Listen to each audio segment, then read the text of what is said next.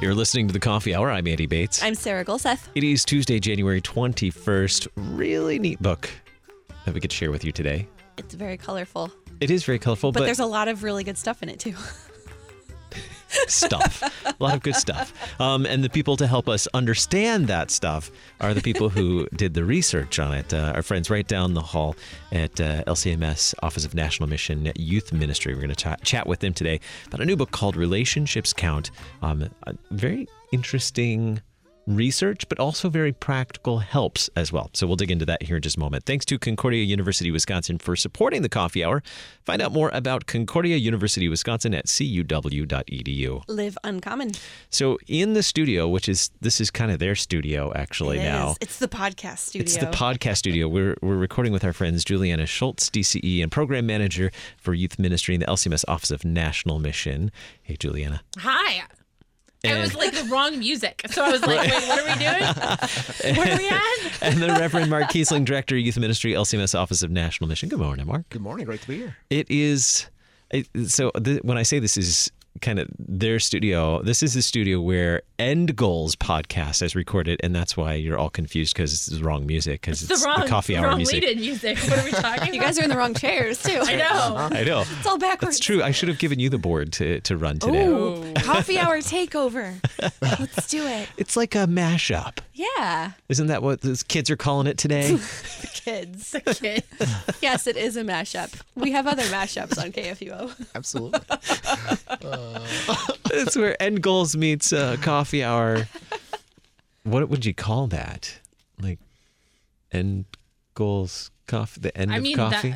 My coffee is the end goal. That is actually true. That is a good point. So, beautiful resource. Picked it up. I actually have a physical copy. You guys were so gracious to give me like a hard copy of the new book called Relationships Count, and it's legit. Like There's heft to it. It's heavy. Like this is legit. I appreciate that. I feel like this is. I mean, in some sense, it's the weight of an academic piece here. And you're like, all the research we did? Yes. No? Yeah. But it's not so heady. I mean, it's not so heady that it's not enjoyable reading. I enjoyed what I've gotten to read so far. There's plenty more for me to read, yes. But I'm curious, why study millennials? This came out of the research that you guys have been working on for some time now. Why study millennials, Mark? Yeah, a couple of reasons. Certainly, we were hearing from the church looking at, and this isn't just within the LCMS, but you can certainly see this in other places across American Christianity, the question of where are millennials in our church pews? So we would hear, we can go out into our communities, we can go to soccer games, we can go to coffee shops, and we see these young people obviously in our community engaged, but they're not Sunday morning or whenever it may be over the weekend in worship with us. And not only is it our young people that were raised in the LCMS, but also just in our communities. And so we've been looking at that now for a while about, is that really the trends we do see in the LCMS, and what happened with a mobile society and other things like that. So that was certainly one big question that we would get from the church and trying to look into that. So we had just looked at some raw numbers within the LCMS and seen, is it the same thing that we see across American Christianity that we saw in the LCMS? And also too, when we got deeper into the research, to understand, okay, some of these things that we see in research from Pew or Fuller or others, is that the story of the LCMS as well? So we could kind of look at that, compare, see where there were contrasts, but also a lot of similarities too. And then when to talk to those who are in the LCMS as millennials, we also wanted to hear from them to say, hey, as you reflect back on your life in the church, from your own words, why are you here? Why are you still here? Why are you in an LCMS congregation? What were the connections that were made through your life? And so that was kind of something that we ended up developing, and then later about some practices for youth ministry in congregation. So that way millennials could help educate for ministry to a younger generation. How can churches build those relationships and be thinking about those important things for their youth ministry or their ministry to young people?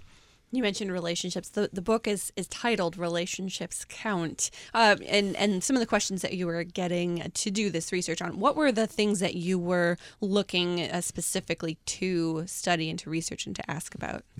So we looked at a lot of different components.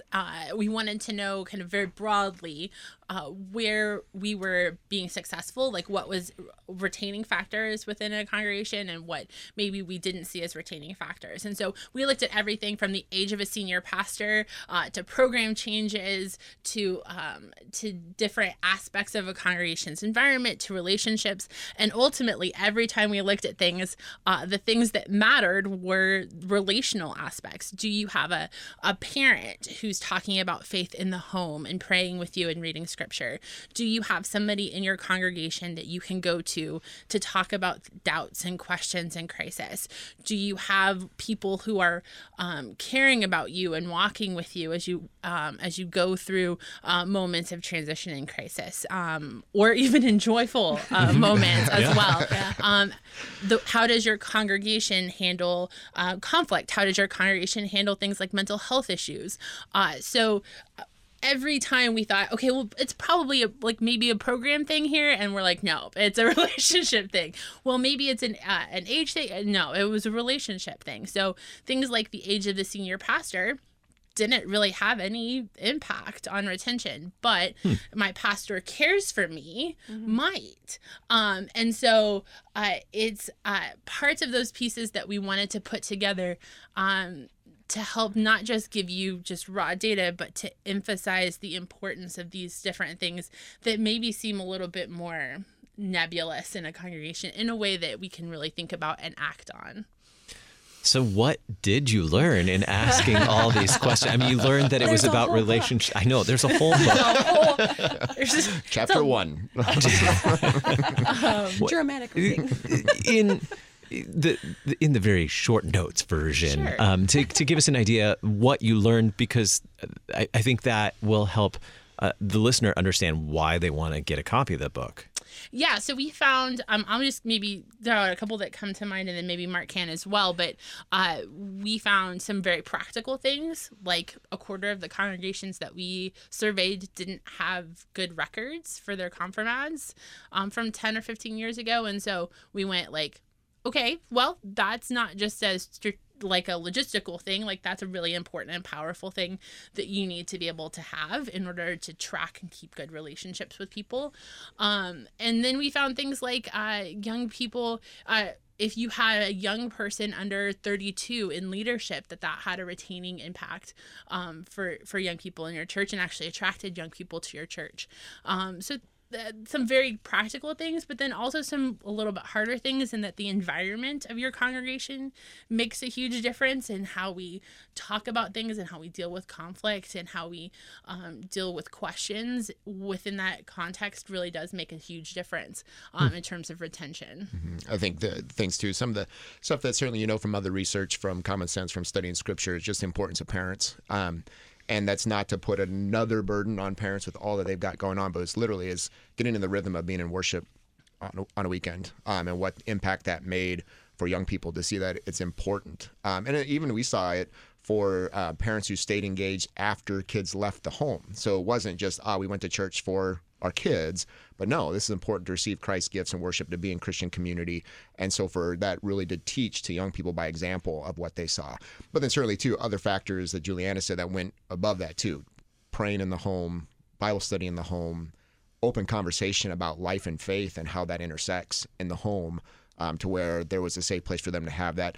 And then those other relationships too, whether it was a pastor, DCE teacher, whoever it may have been, and lay people who just created a welcome environment for young people. And then certainly the thing we saw, again, this from other research, but we saw it within our LCMS research, is that jump from post-high school, is just where we lose a lot of our young people connection to the church. And so if we can help congregations have that long-term view of relationships, and really be praying for them, and just really understand that is a pivotal moment in their spiritual life, that we are praying for them, we are preparing for them, and we are staying connected with them through that until really they find a new home in another church, and that we extend that relationship with them, and that we're caring for them and praying for them through that.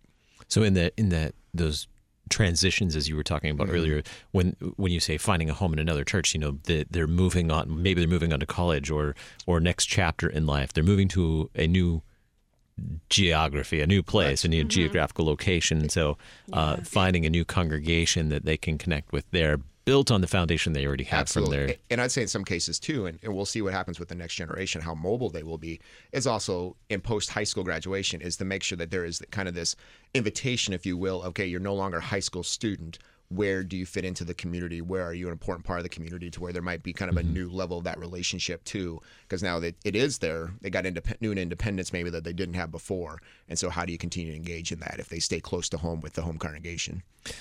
And I think, going back a little bit here, I neglected to zero in on who are millennials.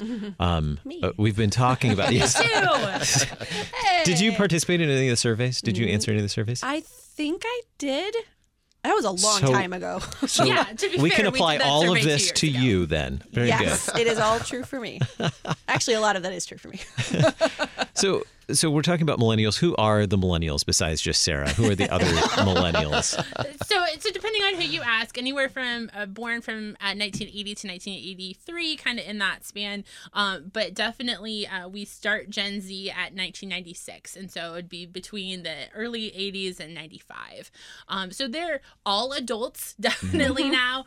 They're all pretty much post-college into adult life, kind of that age now. Now, when we did the study a few years ago, it would have been true that the youngest millennials were still kind of just in their 20s. And so when we did the research, we did it with people who were in their 20s. So it would have been the younger aspect of millennials when we did that. Now Gen Z is kind of starting to edge into the 20s and post college. And so we were very specific in our language in the book to talk about, if we're talking about the survey was to millennials, but we can broaden that scope to young adults. So a couple different things. And then we talk about young people, so teenagers and young adults, and then youth.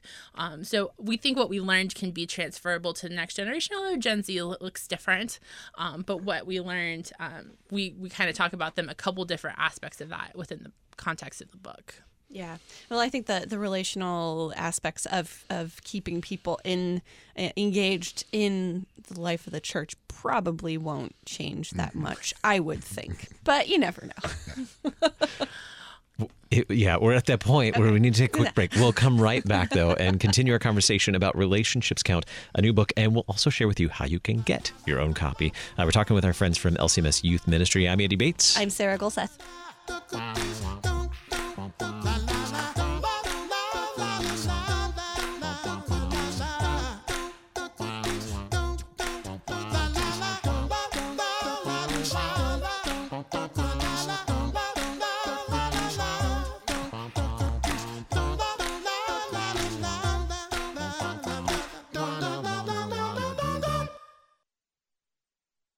You're a miracle. You know that, right? A living, breathing, one-of-a-kind miracle. You were created to stand apart, to share your gifts in the service of others, to make an uncommon impact in a common world. And at Concordia University, it's our mission to help you do that, to live uncommon. To learn more about Concordia, go to cuw.edu.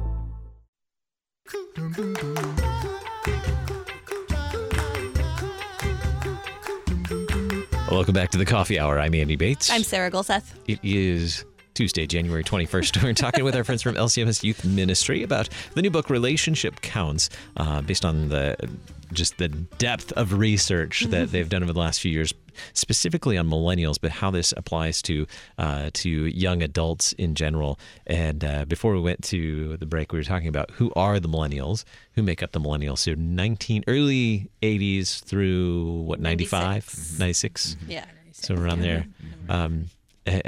But what we've learned from this are things that certainly are applicable to young adults when it comes to engagement and the church.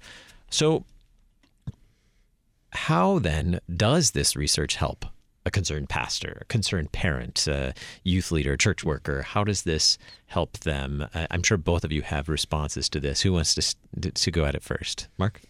So you kind of line up some of these in the book. Is certainly some are to just raise the awareness of what great factors we see in our congregations that are connecting young people to the church, and through that transition to a post-high school. So just be able to raise that awareness. And then, maybe in times there might be conversations for congregations to have times of repentance or to realize maybe where they had messed up in that. And so it may not be the individual who currently is at the church, but be able to understand the history of the church, or maybe where there's some gaps in the ministry that took place to young people and families. And so to be able to have that open conversation, realize, hey, we want to do better with this. And so maybe having a step to go forward. And then certainly we wanted to raise it from our spot in LCMS Youth Ministry to talk about, as a synod, as a church body, we kind of have a unique way, we hope, to make connections for young people as they move to maybe a new location, or for us to work together as a church for our young people. And so how can we pool those resources? How can we have that conversation to help individual congregation, individual Lutherans, individual church workers to work together for the good of our young people? And so hopefully at least 3 factors there to raise up with our congregations, lay people, and church workers. Yeah, I think. Sorry. You're fine. No, that was I would totally agree with Mark. I'm not sure I have anything else to contribute to that. Agreed. Agreed. Ditto. Moving on. So this isn't all sad stuff. It's not all doom and gloom. Millennials are a terrible generation, or whatever the usual. There will be no millennials are terrible. I made sure of that. But just like we made sure that we mentioned Gen X in Yes, this. yes. Yeah, they always get left out. Yes. Forgotten generation. But what are some of those the brighter spots, the good news that comes out of this research? We saw a lot of, we asked the question, what's a pivotal faith moment for you? And not necessarily looking for anything key, but we wanted to see kind of what was a moment where maybe a young person really began to personalize their faith, rather than it being something that was owned by parents or that kind of thing. And we had a lot of sad stories, but we also had a lot of young people who really said, I didn't really have one. I was baptized as an infant. I've been faithful in the church. That's, the church has done its work, and God has done its work, and my confirmation, or certainly there were moments that I could point to where God was particularly active. But it was nice to see the number of young people who pointed to baptism, to confirmation, to the places that we would expect to see God active and living in their lives. And so that was encouraging to see, and to see how, when we do this, the things that God has committed us, how that works actively to retain young people in the church. I'd say hearing from the millennials who are still engaged in the church is, just that they are engaged, that they love Jesus, they love their church, they love the people that God has called them to be together with. They love our teaching of Scripture. They love our worship together as a community. And they are so desiring to serve their neighbor and to share the gospel every day of the week with their friends, with those who don't know Jesus. And so that's just exciting to see them equipped and excited to share their faith with others. I would also say when we started this research, we had a whole plan for how we were going to engage young people into taking the survey, and had an iPad that we were going to give away, and it was going to be all of these different pieces that we were going to try and recruit young people to take this survey. And I thought, best case scenario, we'll get 500 responses. And we had 500 within the first 12 hours. We ended up with over 2,000 respondents to the young adult survey, which blew our minds. But what it tells us is that young people care. They want to be heard, but they want their church to hear them, but they're willing to take 20 minutes, 30 minutes out of their lives to make sure the church knows what's working and what's not, and they care about the church being successful, and people hearing the gospel. Even if they didn't agree with us, even if they moved on to another church body, they spent a lot of time really deliberately telling us about their experience in the church, which was incredibly powerful. How do you envision Relationships Count, the new book, being utilized by pastors or parents or congregations? How do you envision it being used? I'd say one of the questions too you asked about, how congregations and church workers might take this data, is we hope it certainly opens up that dialogue about prayer too, that we're praying for our young people. And so that to raise raise up those issues and for maybe do kind of an inventory of everything. Like Julianna said, are we keeping good records to where we're able to stay in contact with our young people and their families? To where are we raising up young people and understanding the transitions they're going through? I think in our information age that we're providing filters and ways that they have places to ask questions in a really complicated, fast-changing environment, and that we're thinking our Christian education through those filters, and that we're giving those opportunities and providing safe people for them to connect with, and parents too, equipping them. I think is at least one conversation piece that will come out of the data. One of the most fabulous things about this book is that CPH was incredibly gracious and was able to do this in a way that makes it free. CPH has been an incredible partner in the design of the book and in the layout of the book and the editing, but also in making it available. And we designed each of those chapters to be not particularly long and to have discussion questions at the end. And so we really attempted to make the book very, it's not super academic.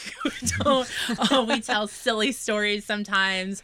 We kept it very much in something that a leadership team, but also a lay leader can pick up, read, and discuss with one another, and we can make that available to a wide breadth of people so that we can start a really good conversation about the things that we found, because in listening well and in having that conversation, we think we can make changes that do have an impact on our overall retention in our church body.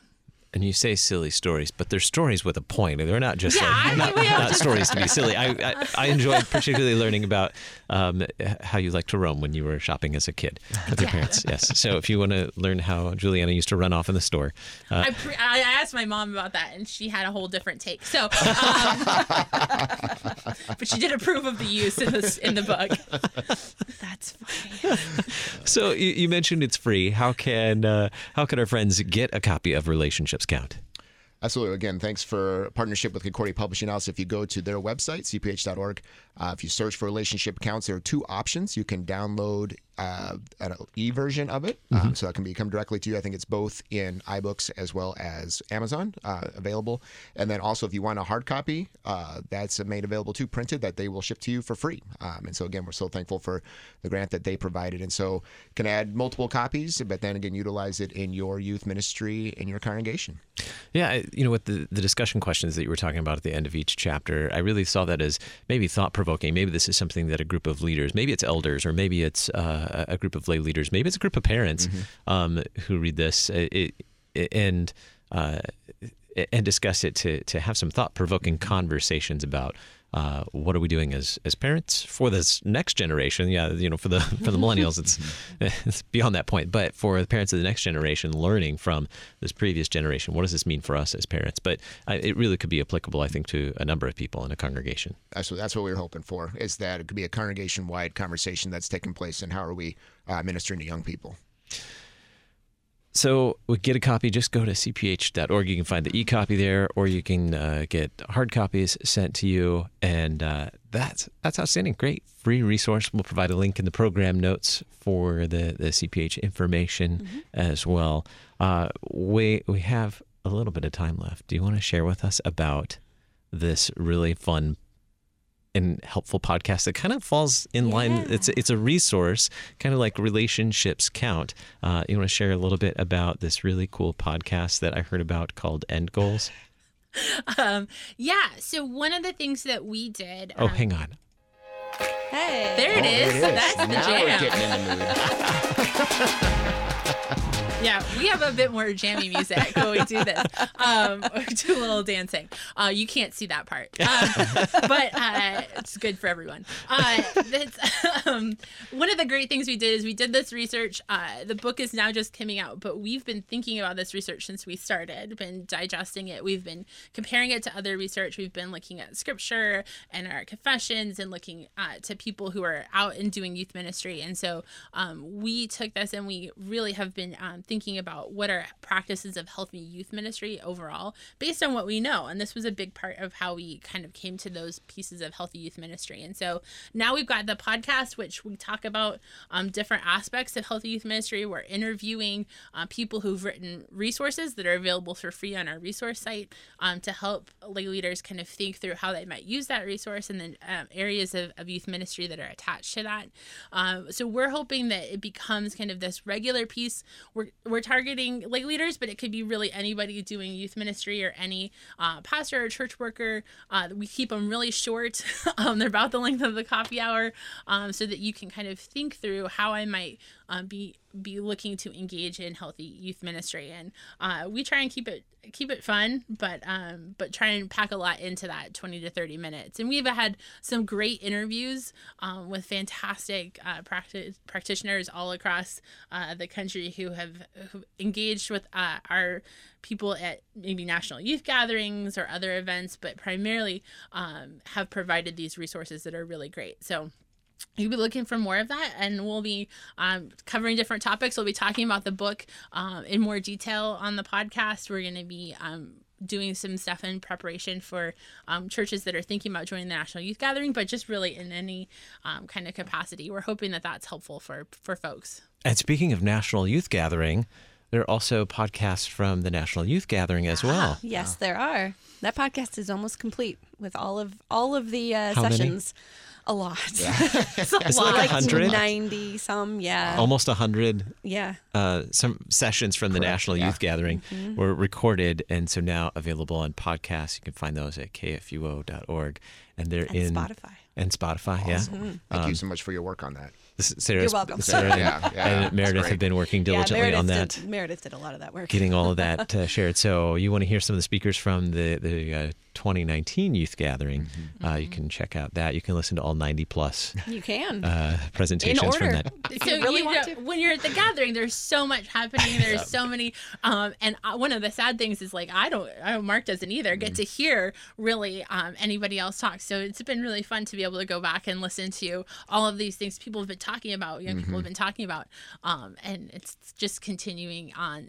And those resources get to live on, which is a great thing. Yeah. Absolutely. Well, thank you so much. Thanks, Mark. Thanks, Julianna, for being here on the Coffee Hour today. It's been great talking with you, and really excited to share Relationships Count with our listeners today. Yeah, thanks for having us. I'm Andy Bates. I'm Sarah Golseth.